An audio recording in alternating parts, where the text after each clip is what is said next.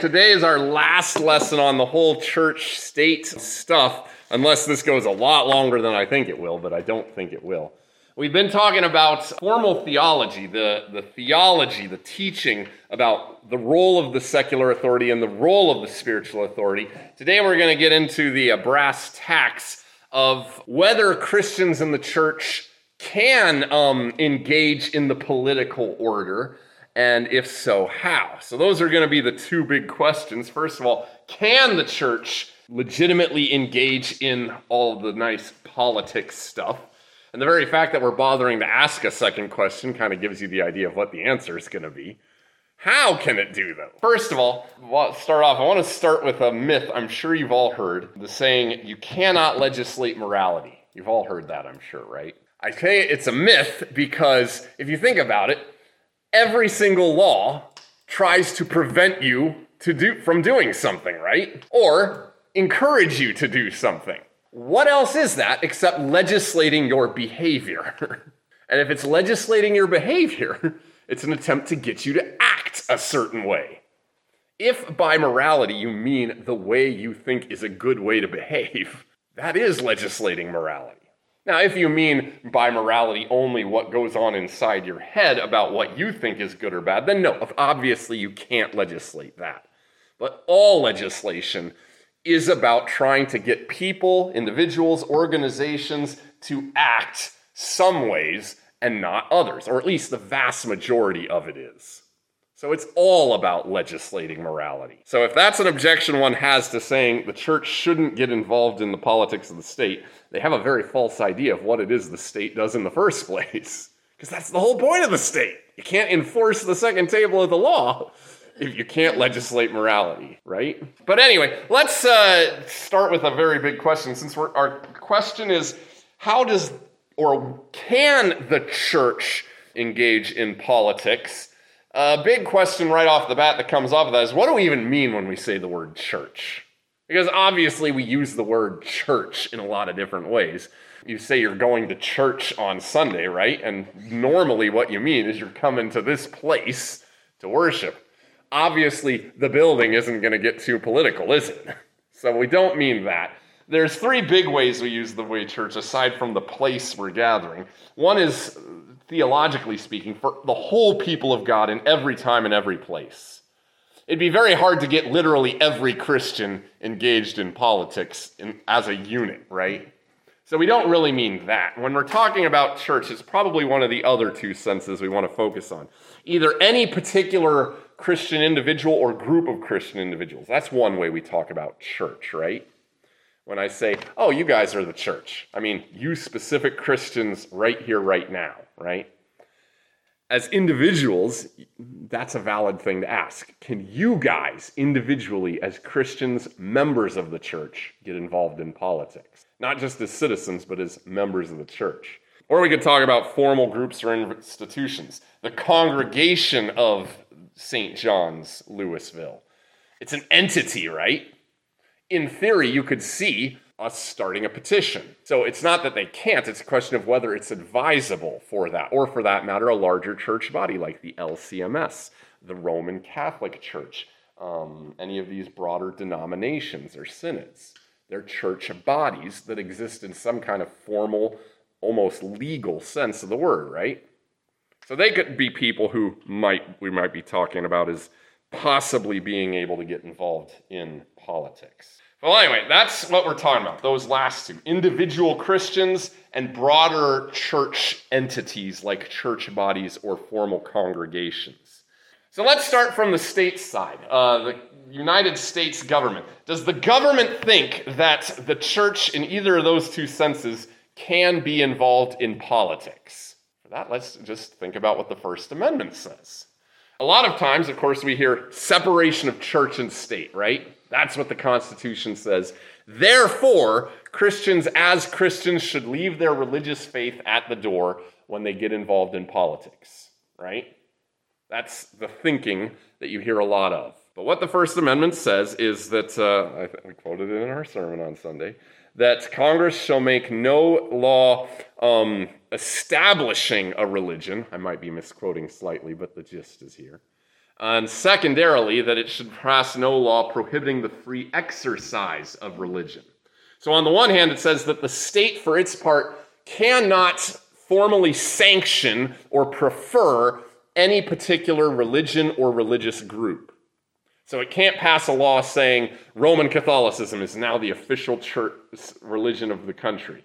For that matter, it can't say we're giving out grant monies, only Lutherans and Methodists can get it, but Jews, Muslims, they can't get it because they're the wrong kinds of religions. Those kinds of things are forbidden. That's the separation of church and state that it's talking about. That you can't have the government overtly sanction or sponsor any particular religious group or religion.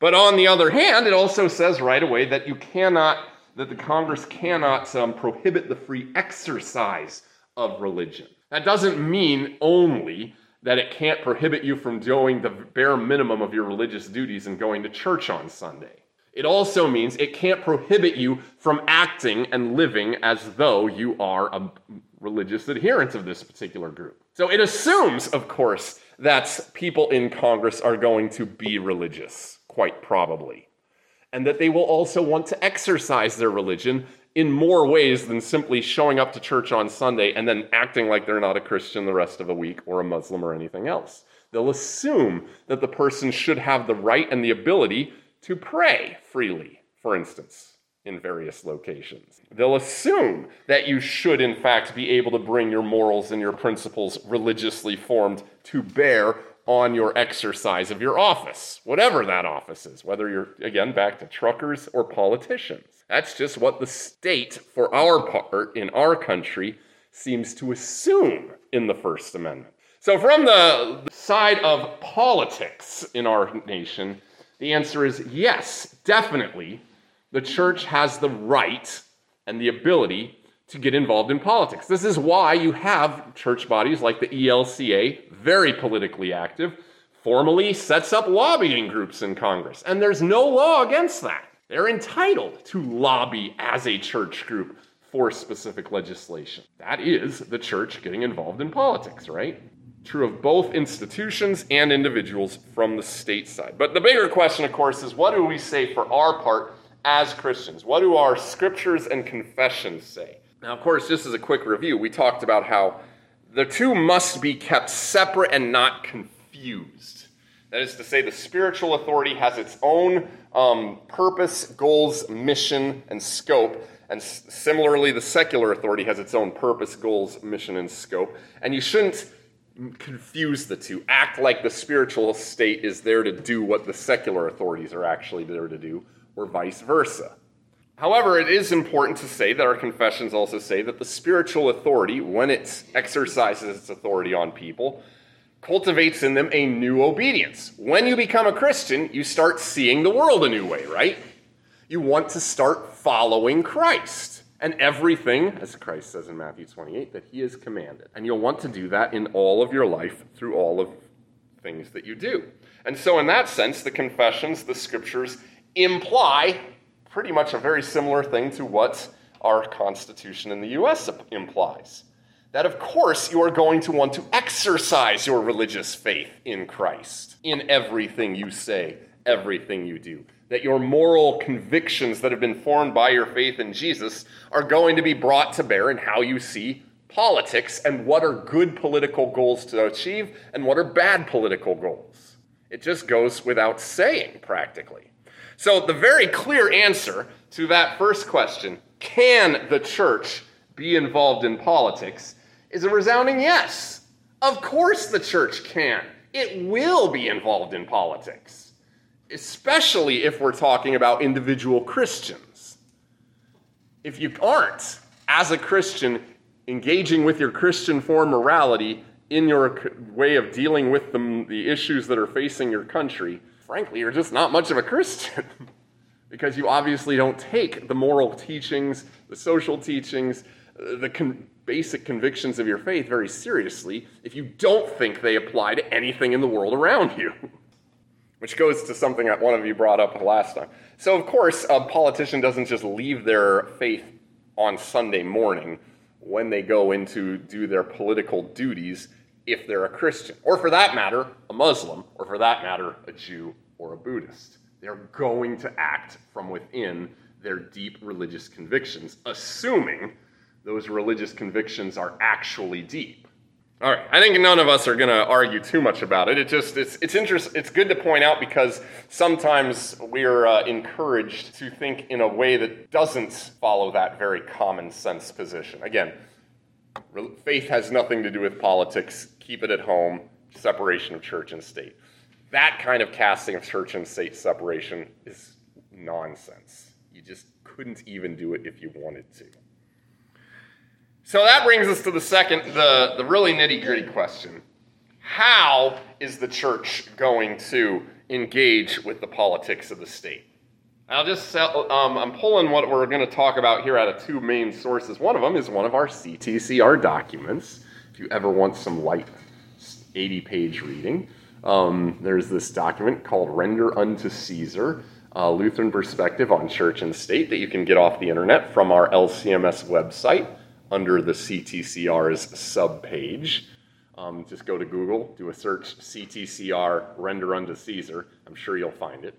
And you can read through it. What we're saying here kind of follows that, which itself follows something written by a Lutheran, not an LCMS Lutheran, but a Lutheran named Robert Bene, who wrote a book on this topic, and the Render Unto Caesar largely follows that book on this point, where he's talking about how religion and politics kind of intertwine. One of the big things that they spell out there is that, of course, every Christian has these core beliefs, things that are just central to their belief structure as Christians. Some of these you could probably name without too much trouble. Obviously, you believe that Jesus Christ is your Lord and your Savior, right? If you're a Christian. That's just a core, fundamental belief to being a Christian. You believe, presumably therefore, that you're a sinner, right? That you need salvation, and that you are, if you're a Lutheran Christian, one of your core beliefs is, you're corrupt to your core outside of Christ. That you will always be twisting God's good gifts to bad purposes. You will also, for that matter, believe that you have been created by God, that you are sustained by God, that your whole life is overseen by God, right? You'll believe all kinds of things about what your newfound faith in Christ leads you to want to live like. You'll believe that this world is temporary, that ultimately the real goal is not a perfect life here below, but an eternal life up with God, right? Core convictions. Almost every Christian could agree on them. Lutheran, different denominations will have different core beliefs, but you get what I'm talking about here. Basically, the things that make a Christian a Christian. And everything we do is going to operate out from those core beliefs. The more central they are to your belief structure, obviously, the more it's going to impact things around you. The question is, how do you move from those core beliefs to what we might call specific political positions? And sometimes we convince ourselves that this is a pretty straightforward process. That I believe A, therefore my political position will be X. That is, I believe that Jesus is the Son of God, therefore I believe that we should follow this particular immigration reform policy. As though it's a straight line, and if you're not following that immigration reform policy, clearly you are denying your belief that Jesus Christ is in fact Lord. I picked immigration reform because all of you probably would go, I don't see how Jesus Christ being Lord necessarily means we should allow so many people to cross the border every year, or disallow so many people from crossing the border, or give amnesty to this many individuals, or not give amnesty to this individuals. You probably all feel like there's some wiggle room for Christians on those kinds of issues, right? You could, let's just assume that Bill here is a radical traditional conservative who says there's no one who should cross the border illegally, and anyone who gets across should be kicked right back across the border. Don't know if that's true or not. Let's just say it for the sake of the argument. And then Sue here is completely the opposite. No, we have a duty to take care of people, even though it's great to have, safe, secure borders. If they make it here, we can't kick them out. We got to provide for them, treat them well, make sure they're well taken care of. Completely different positions, right? Could you still assume I can probably take communion with you on... Bill can say to Sue, I can still take communion with you on Sunday because I can still believe you're not just a Christian, but a faithful LCMS Lutheran. Could you see that as a possibility? Sure. And say, of course. Same way the other way. It doesn't follow, obviously, that because you disagree on this political position, you somehow disagree on your core beliefs. Why is that possible? Shouldn't the same core beliefs lead to the exact same position on all things? No. Partly for reasons we'll talk about in a little bit, to do with the fact that you're in different circumstances, you still have different perspectives on things, and partly to do with things internal to the Christian religion itself. But we'll come to that. The big point here is it's not as though there's an obvious straight line from your core beliefs to your specific political position. In most cases. Turns out your core beliefs might give rise to, or almost will certainly give rise to what you might say are very specific social principles. Think beliefs about what life in this world is supposed to be like and what we Christians as Christians should normally try to do. We could even name a few of these big things. For instance, some of these core beliefs lead directly to the idea that, for one thing, there is this thing called human dignity. That every human individual, Christian or not, has implicit worth and value because they're a human being. They are the pinnacle of God's creation. God created them, sustained them, sent Christ to die for them. The necessary implication of all of that is that therefore all of these people who God created, Christ redeemed and died for, and hopes to bring to faith and to eternal life, implies that they are worthwhile individuals. And therefore that every human individual is a worthy recipient of the protection and care of the government, right? By the way, if you're ever wondering about whether Christian beliefs should impact public policy, it's worth saying, and this is just a matter of historical fact, it's primarily Western political orders that have come to the belief that human individuals are worthwhile in the way that they do their politics. Things like human rights that apply to all people of all races, of all creeds. That is a uniquely Western creation. And it didn't come from cultures like ancient Rome or ancient Greece, which, by the way, were rabidly opposed to those ideas. They assumed that government was there for the people who happened to be in power and certain groups of people who were helpful to being the people in power.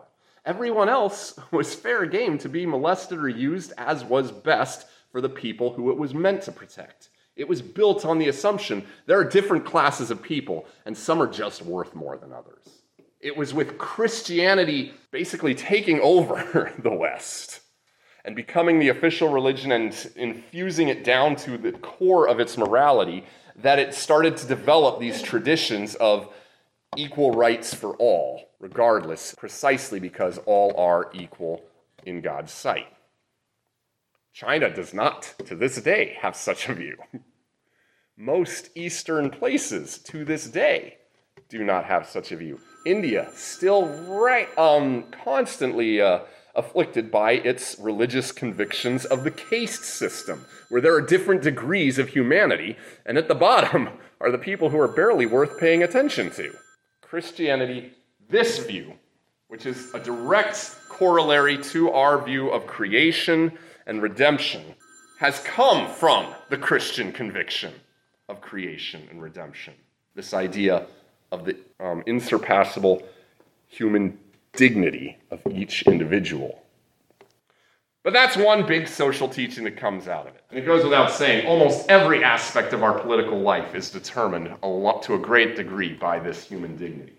Human finitude, the idea that we are finite, and therefore, even though we are all equally worthy of certain protections and so on and so forth, nevertheless, we all have obligations towards certain people who are more within our sphere. We're limited. I can't be the held responsible for people on the other side of the globe the same way I can be responsible for certain people that God has put into my immediate sphere of influence, my family, my community. That's it's not only Christians who have that perspective, obviously, but it is a Christian perspective that greatly has influenced and continues to influence and will continue to influence our both Christian engagement with politics and politics in general, because most of our politics, like I said, derives from Christian beliefs these days. Even though we don't acknowledge it anymore or aren't aware of it anymore, most of these things came from that initially. I'm not going to go through all of these different things that there could be. It's just to give you an idea that, I'll get one other thing that's very important. Sinfulness and redemption. The fact that Christianity views all people as somehow corrupt to some degree. Some Christians, like Lutherans and Calvinists, for instance, view that as a very deep-seated, very far-reaching corruption. Some Christians less so, but all of them admit that humanity is sinful, broken, corrupt, bent in on itself, bent away from the permanent good. And so on the one hand, that also the people who inhabit the government will be liable to those same problems, and that therefore the people in government need to have certain limits and restraints put on their power, precisely because otherwise they will be prone to absolute corruption and all kinds of horrible things. Checks and balances on government, again, comes to the idea of human sinfulness, and also as a corollary to the idea of human redemption. The Christian belief that only Christ can ultimately give us redemption and freedom from sin, injustice, and so forth in a life that is to come, implies that the government is not able to ever do those things. And therefore, the government is only ever capable of giving limited steps toward a relatively less unjust world. It will never bring us the utopian perfect order, and to try to do so will ultimately be something that is bad. So there are some big social teachings. We could name all kinds of other ones, specific things like ideas about who is worth human dignity and so on and so forth. But the point is, our core beliefs move out into specific, relatively stable social ideas about what is good and proper in our way of dealing with other people and how we should treat other people. And from there, we move out to what you might say are particular historical circumstances. The place we live, the people we're actually encountering, and the problems that arise in those particular cases. This obviously never changes. Core beliefs should and ought to remain always the same throughout all generations, all times, and all places, right? That's the whole idea of Christianity.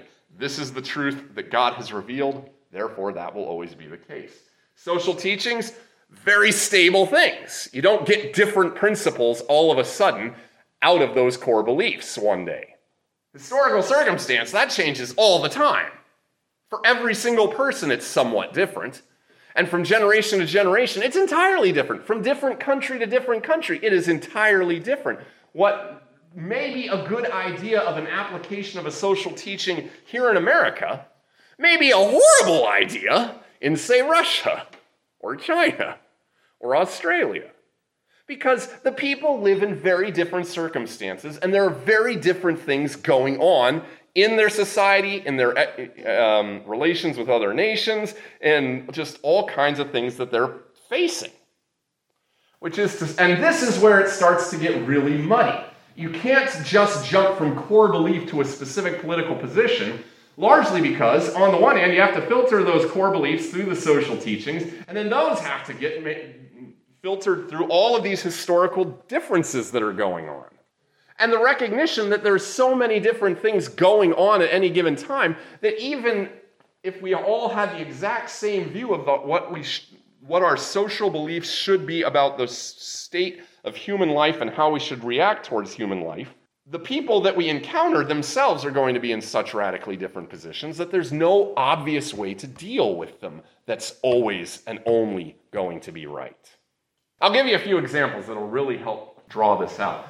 My point is here, The overarching point I'm trying to make here, and this will be good to start with before we dive into specific examples, is the movement from the core beliefs to the specific political positions we might take is a very jagged line. It doesn't just move straightforwardly from belief A to position X. There are instances where it's a relatively straight line, but by and large, most of them just all over the map trying to get to a very specific thing. Let's start with some fairly relatively straight line kinds of things. Just two off the, heck, we could even pick three off the top of the head. One that's a fairly straight line, not completely straight, but a pretty straight line from core belief to a specific political position is the issue of abortion. Because fundamental core belief of Christianity is that every human life is created by God. Christ went to the cross for every single human life. Now, even if you want to push a strong contention that there's no specific statement in the Bible about when a human life begins, which is a tenuous argument at best, you still have to deal with the fact that what you're dealing with in the human womb is at the very least a nascent human life. It will result in a life just like yours or mine. And it's fairly shaky grounds to say that what is in the womb is somehow more nascent and not a full life. It's a shaky argument at best to say that it isn't a human life. But you cannot contend that it is already not life in its earliest forms. So because of that, it seems like there's a pretty straightforward statement from God created this person, God redeemed this person, God desires eternal fellowship with that person who's in the womb, to the assertion that therefore what is in the womb is a recipient of all the human dignity in the social teaching realm here as anyone else, and therefore should be subject to all the protections necessary for a person in that phase of life. So regardless of historical circumstance, that kind of thing obtains. It doesn't matter what the conditions are. Every Christian should believe that you can't just pick up a rock and knock somebody out just because you feel like it, right? No matter where you live, under what conditions, that social teaching is pretty applicable to every historical circumstance. Same kind of thing with abortion. It's a pretty straightforward thing that cuts through historical contingencies to a very large degree. Now, not entirely. After all, you might say, well, what about this instance where the mother, we know, giving birth is going to kill the mother? We just know it with 100% medical certainty. Granted, God could do something miraculous, but by everything that we know of and can anticipate, the mother will die. Now you have a historical circumstance which does slightly muddy the water here. Yes, abortion is wrong, but now you're weighing you have two lives on the line. And Christians can, in good conscience, have a different perspective on what the political position should be. A Christian could take the position. There's a difference between intentionally killing the unborn baby and not intentionally killing the mother. The mother's going to die, but that's natural. Abortion will actively, deliberately kill the child. Therefore, it's better to let the mother die and let the child live. Some Christians could take that perspective. Alternatively, a Christian could, in good conscience, take the perspective the mother has obligations to all these other children, and the husband, granted, it's a horrible thing, but the mother's life needs to be prioritized here. It's just to say, even with a fairly straight line like abortion, you can envision differences in the specific political position arising from certain circumstances, right? Now, it's a fairly narrow range. I mean, we're talking about that very specific case where the life of either the mother or both mother and child are in jeopardy. That's a very different thing than saying where the general well-being of the mother is in jeopardy. That's a very different perspective, which brought the range to a whole range of things, which simply the Christian core belief says, I don't care if it means a lot of suffering for the mother. Life is more important than the alleviation of suffering. Therefore, we have to have policies that restrict abortion, except in very narrow cases, possibly. That's a fairly straightforward kind of instance. Does that make sense, what I'm talking about here?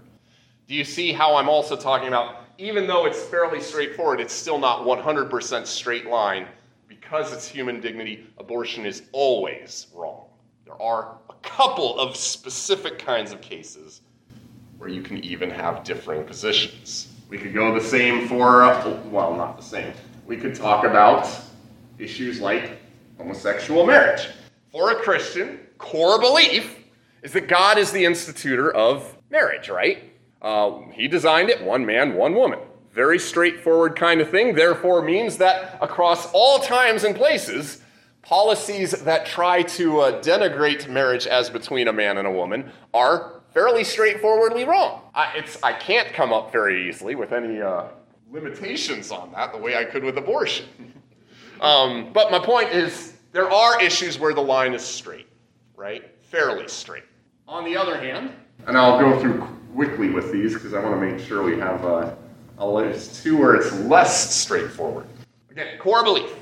People created in the image of God, even though they're fallen, they retain that dignity then as the created and redeemed and sustained by Him. Therefore, we should try to protect and value all human life and do what we can to preserve and enrich that human life, right? Seventh commandments even we could go to, where it says, do not steal. Do you remember the explanation? We should fear and love God so that we do not seek to get our neighbor's money, possessions, so on and so forth. But then the last part, but help him improve his possessions and income. That's basic core Christian belief. Social teaching, that it obviously goes out to, again, this human dignity, this desire to enrich the welfare, physical and otherwise, of the people around us, gets to a whole question of what we might call the social safety net. It would seem, for many Christians, that there's a very straight line here. You go from core belief to, we don't let anyone live in poverty. And if we always give them access to full health care. For a lot of Christians, that's what it seems like. The obvious straight line is, they have human dignity, their life is worthwhile, therefore we move straight and directly to a maximal safety net. What's the problem with making that line really, really straight? Because, in theory, it's true. As Christians, we should want to protect people from falling into debilitating poverty, starvation, lack of health care, all kinds of things, right? After all, what kind of Christian says, I don't care you got diabetes, that's your problem, Irma. Not a very Christian thing to say. I don't care who you are.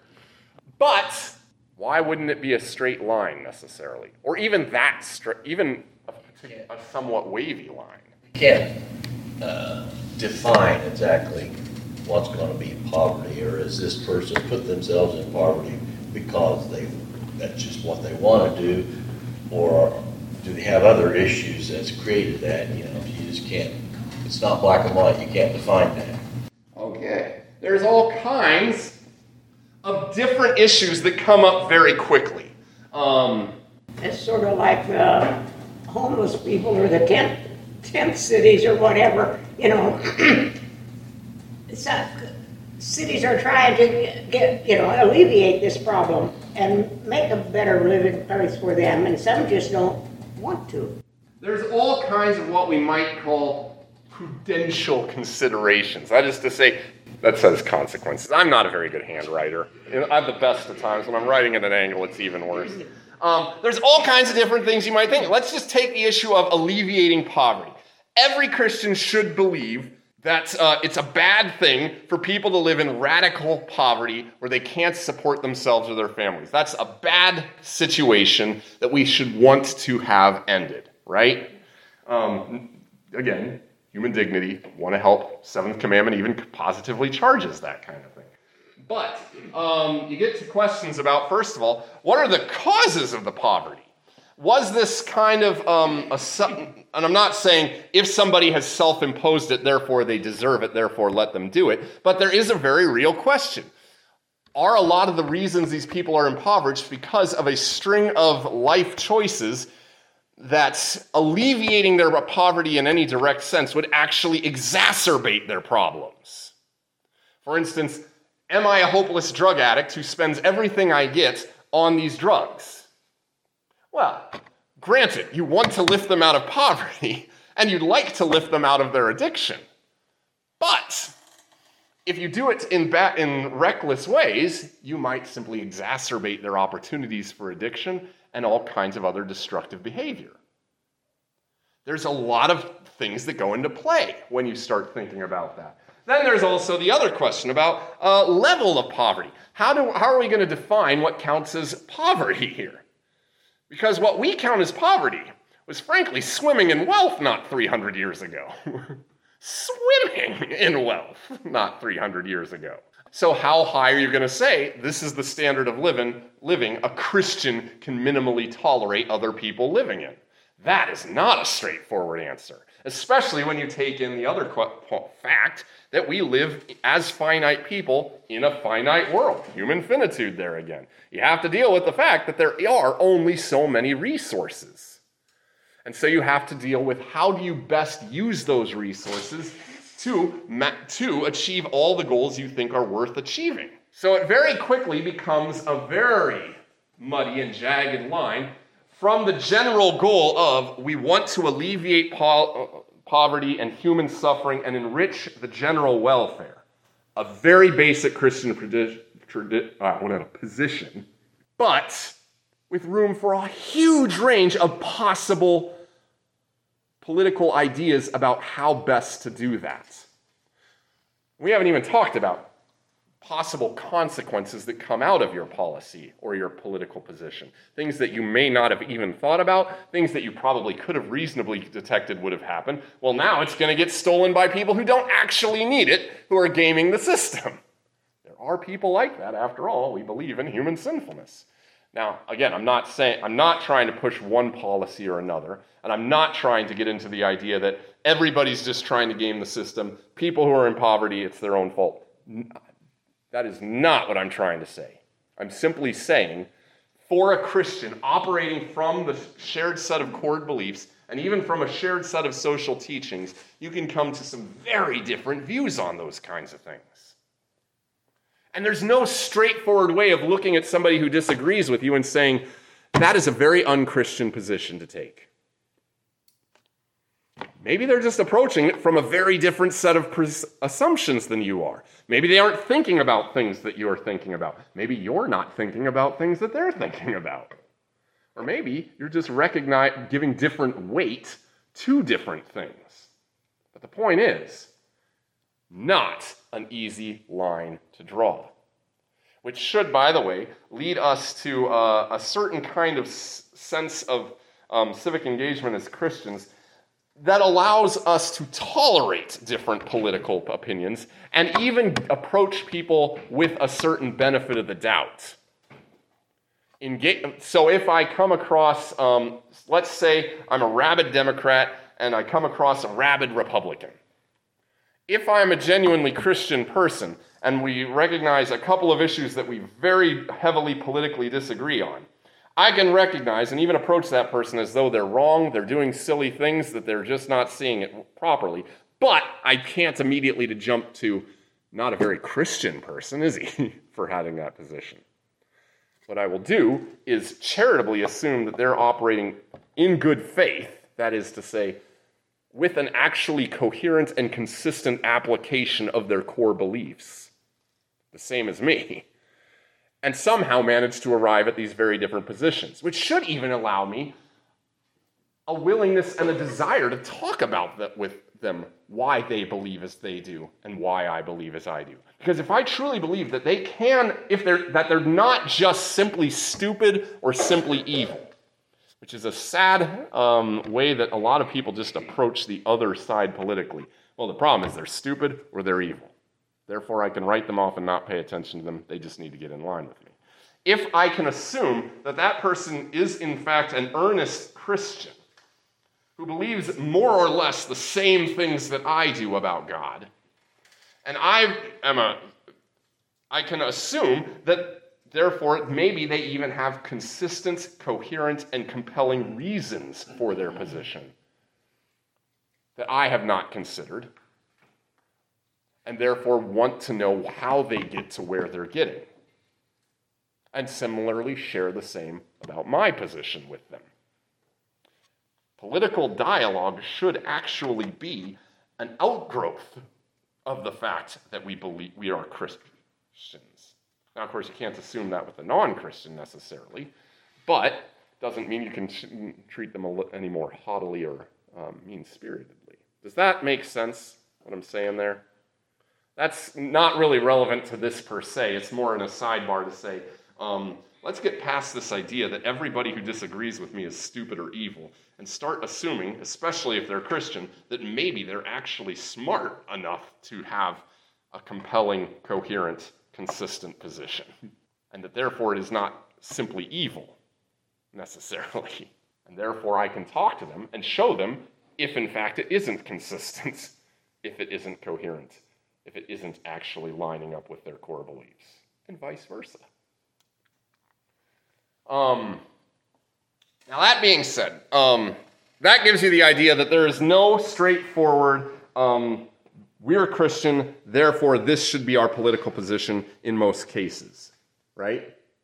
Which, by the way, will be a nice segue into our final portion here that we're about to get into. That this is also why church bodies, either as individual congregations or broader denominations, should be very, very, very, very careful and frugal with their desire to get directly involved in politics. Precisely because we can recognize that there's a variety of possible Christian or positions that Christians can take on the vast majority of political issues. Not on all of them, like we said. There's several, probably even a fairly good number, that all Christians should presumably be able to get behind. But because there's so many out there that Christians could, in good conscience and good faith, hold to on a vast range, church bodies, which are made up of a variety of individual Christians, no doubt all holding the same core beliefs, in theory, nevertheless, they shouldn't presume to speak for all of their members as though this is the responsible political position for all Christians in their midst to take.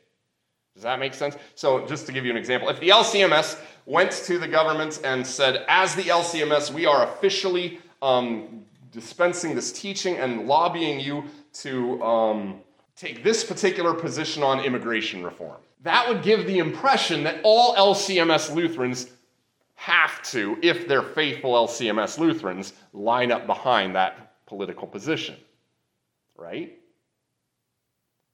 And that would not be very fair for several reasons. One, because that almost certainly is not the only legitimate position for an LCMS Lutheran to take. And therefore, what you're going to do is divide your own church body on things that they could, in principle, disagree about and remain members of the same church body. It's a bad idea. Now, of course, there are issues, again, that no doubt church bodies could have the universal or should have the universal acclaim of their church body for.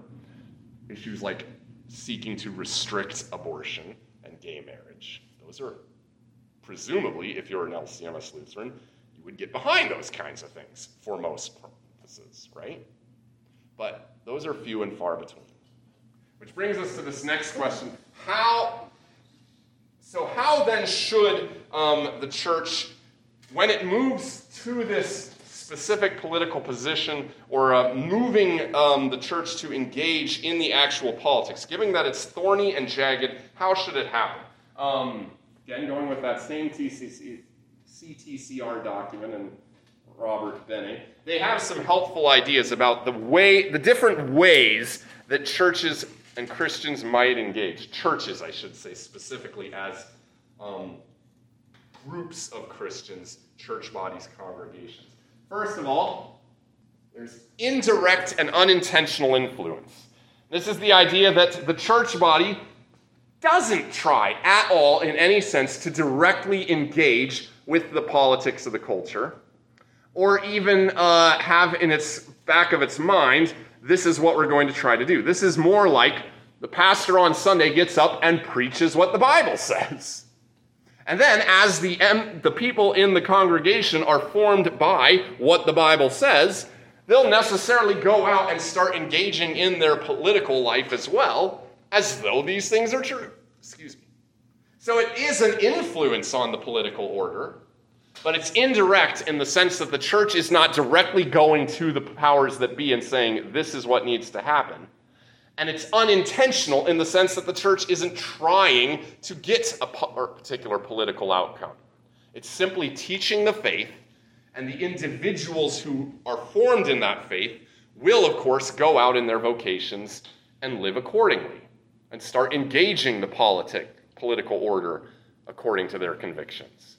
That is something that every church does do, simply by virtue of actually preaching the truth. And that is the most common way that a church should do, as a church body, do its politics. That is to say, not worry about doing politics. Preach the truth.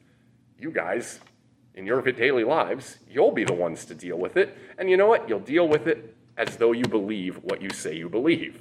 And that's good enough for the church as a whole in most cases. Make sense? Then there's another level.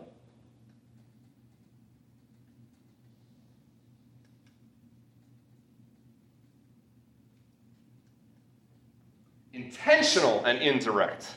So this would be a case where a congregation or a church body very much does want to start forming people towards a certain kind of way of viewing particular political issues, but does not necessarily go to the powers that be. For instance, let's say we start putting out information to you about what's going on in Congress on a specific issue and giving you information that says, this would be bad for us because of A, B, and C. Therefore, maybe you should go out and do something about this. Petition your congressman, so on and so forth. Most churches do this from time to time. Our own church body does it, probably more so recently than they have in the past. For instance, I get emails probably once a month from the Central Illinois District saying, the Illinois State Legislature is about to have this vote on this issue. Petition your congressman to stop them from doing it because this will be bad for our faith and our exercise of religion for this reason, this reason, this reason. For instance, things on abortion, education reform, so on and so forth. I get emails like that all the time. The very fact that I just presented to you on this idea of about abortion and gay marriage is a very specific kind of instance. I was very directly talking to you about a political issue and presenting it in a way which I hoped would form a very specific political view in your mind, that abortion is almost always bad to do and ought to be opposed. It's not that it's necessarily wrong, but you don't want to get to it too heavily, because on the one hand, the higher you move up this pyramid, by the way, from indirect and unintentional to what we'll talk about, direct and intentional, the more likely, first of all, you are to do what we talked about before, create division in your own church. It's easy to keep unity when all you're doing is preaching the Word of God and letting it hit people where they're at, right? And then they'll go out and act as Christians in the world. You're probably not going to start too many political fights in your congregation by doing that. Intentional and indirect, you start to raise that bar by possibly treading into waters where there are a variety of different possible positions on a thing, and starting to create animosity where there is no real reason for animosity, or alienating people who view it differently when they still have a legitimate view. Make sense? So churches, for that reason, should be should be hesitant about moving too far up past this initial indirect, unintentional way of doing things. But for another reason is because the more you do it, you might say the more you lose your authority. on the issue.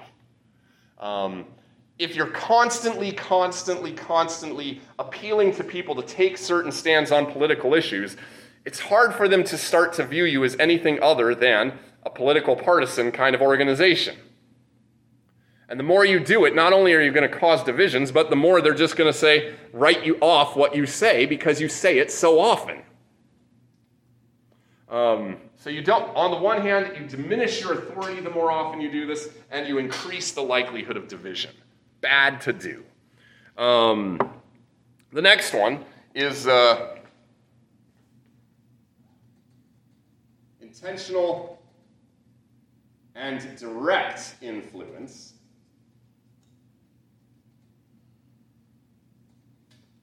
This is where you actually start directly petitioning the government to do certain things. Lobbying is a very good instance of this.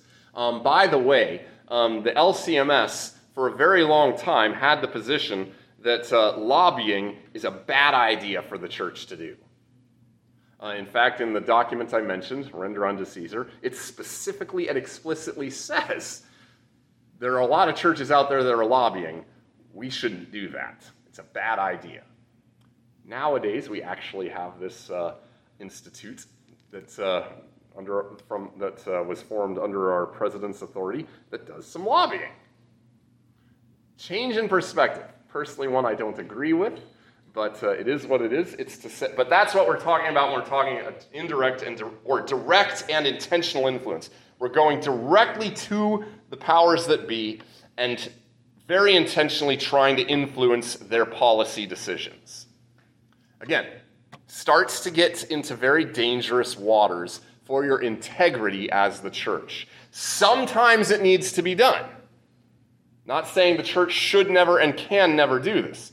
Certainly, there are times where it would no doubt be a prudent thing to do, and the church would actually be doing an unfaithful thing by not trying to do this. Take up one instance. Let's go back to Nazi Germany. Hitler is rounding up and executing Jews in horrifically unthought of numbers. Probably a good time for the church as the church to say to Hitler, even though it's going to get them persecuted, Hitler, this is wrong. Stop it. Direct and intentional influence, heavily justified in those things, because what the government is doing in those cases is so directly and so malignantly opposed to all good human order and all religious faith. Make sense? The last one is the same kind of thing, only instead of just influencing, you're becoming activist now. You're actually doing things to effect the change. Forming little voting blocks, forming community action teams, and so on. By the way, just to take a kind of comparison, the ELCA has become famous for trading very heavily in these top two tiers. They are constantly issuing social statements, constantly lobbying for things to happen, constantly getting involved in activist kinds of activities. Traditionally, the LCMS would always limit itself to these bottom two, and especially the bottom one. That's starting to change, possibly not for the better, by us moving up towards that. But it is just to give you an idea of that's a very big difference between the two church bodies. ELCA is very politically active, very heavily on the progressive side of things. Well, the LCMS has always assumed that the smarter thing to do, the more faithful thing to do, is to stick with preaching the word and let you guys live out your vocation as the word hits you. And only occasionally moving into informing you on, hey, you might want to think about doing it this way for these reasons. Any questions about any of that?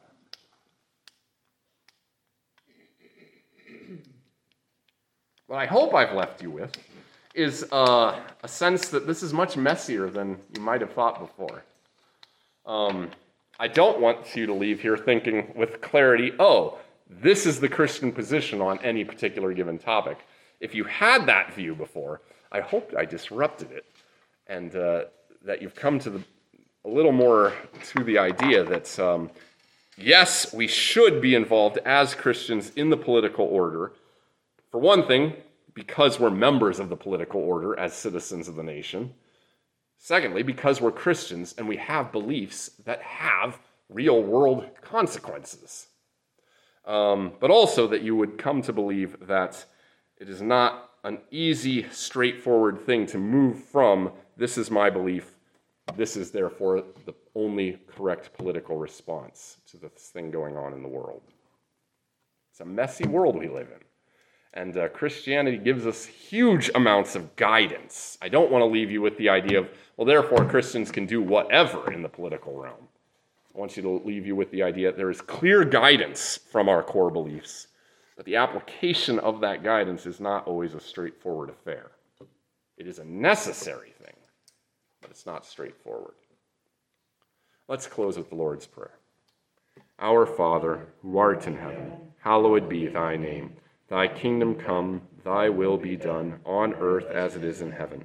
Give us this day our daily bread, and forgive us our trespasses, as we forgive those who trespass against us. And lead us not into temptation, but deliver us from evil. For thine is the kingdom, and the power, and the glory, forever and ever. Amen.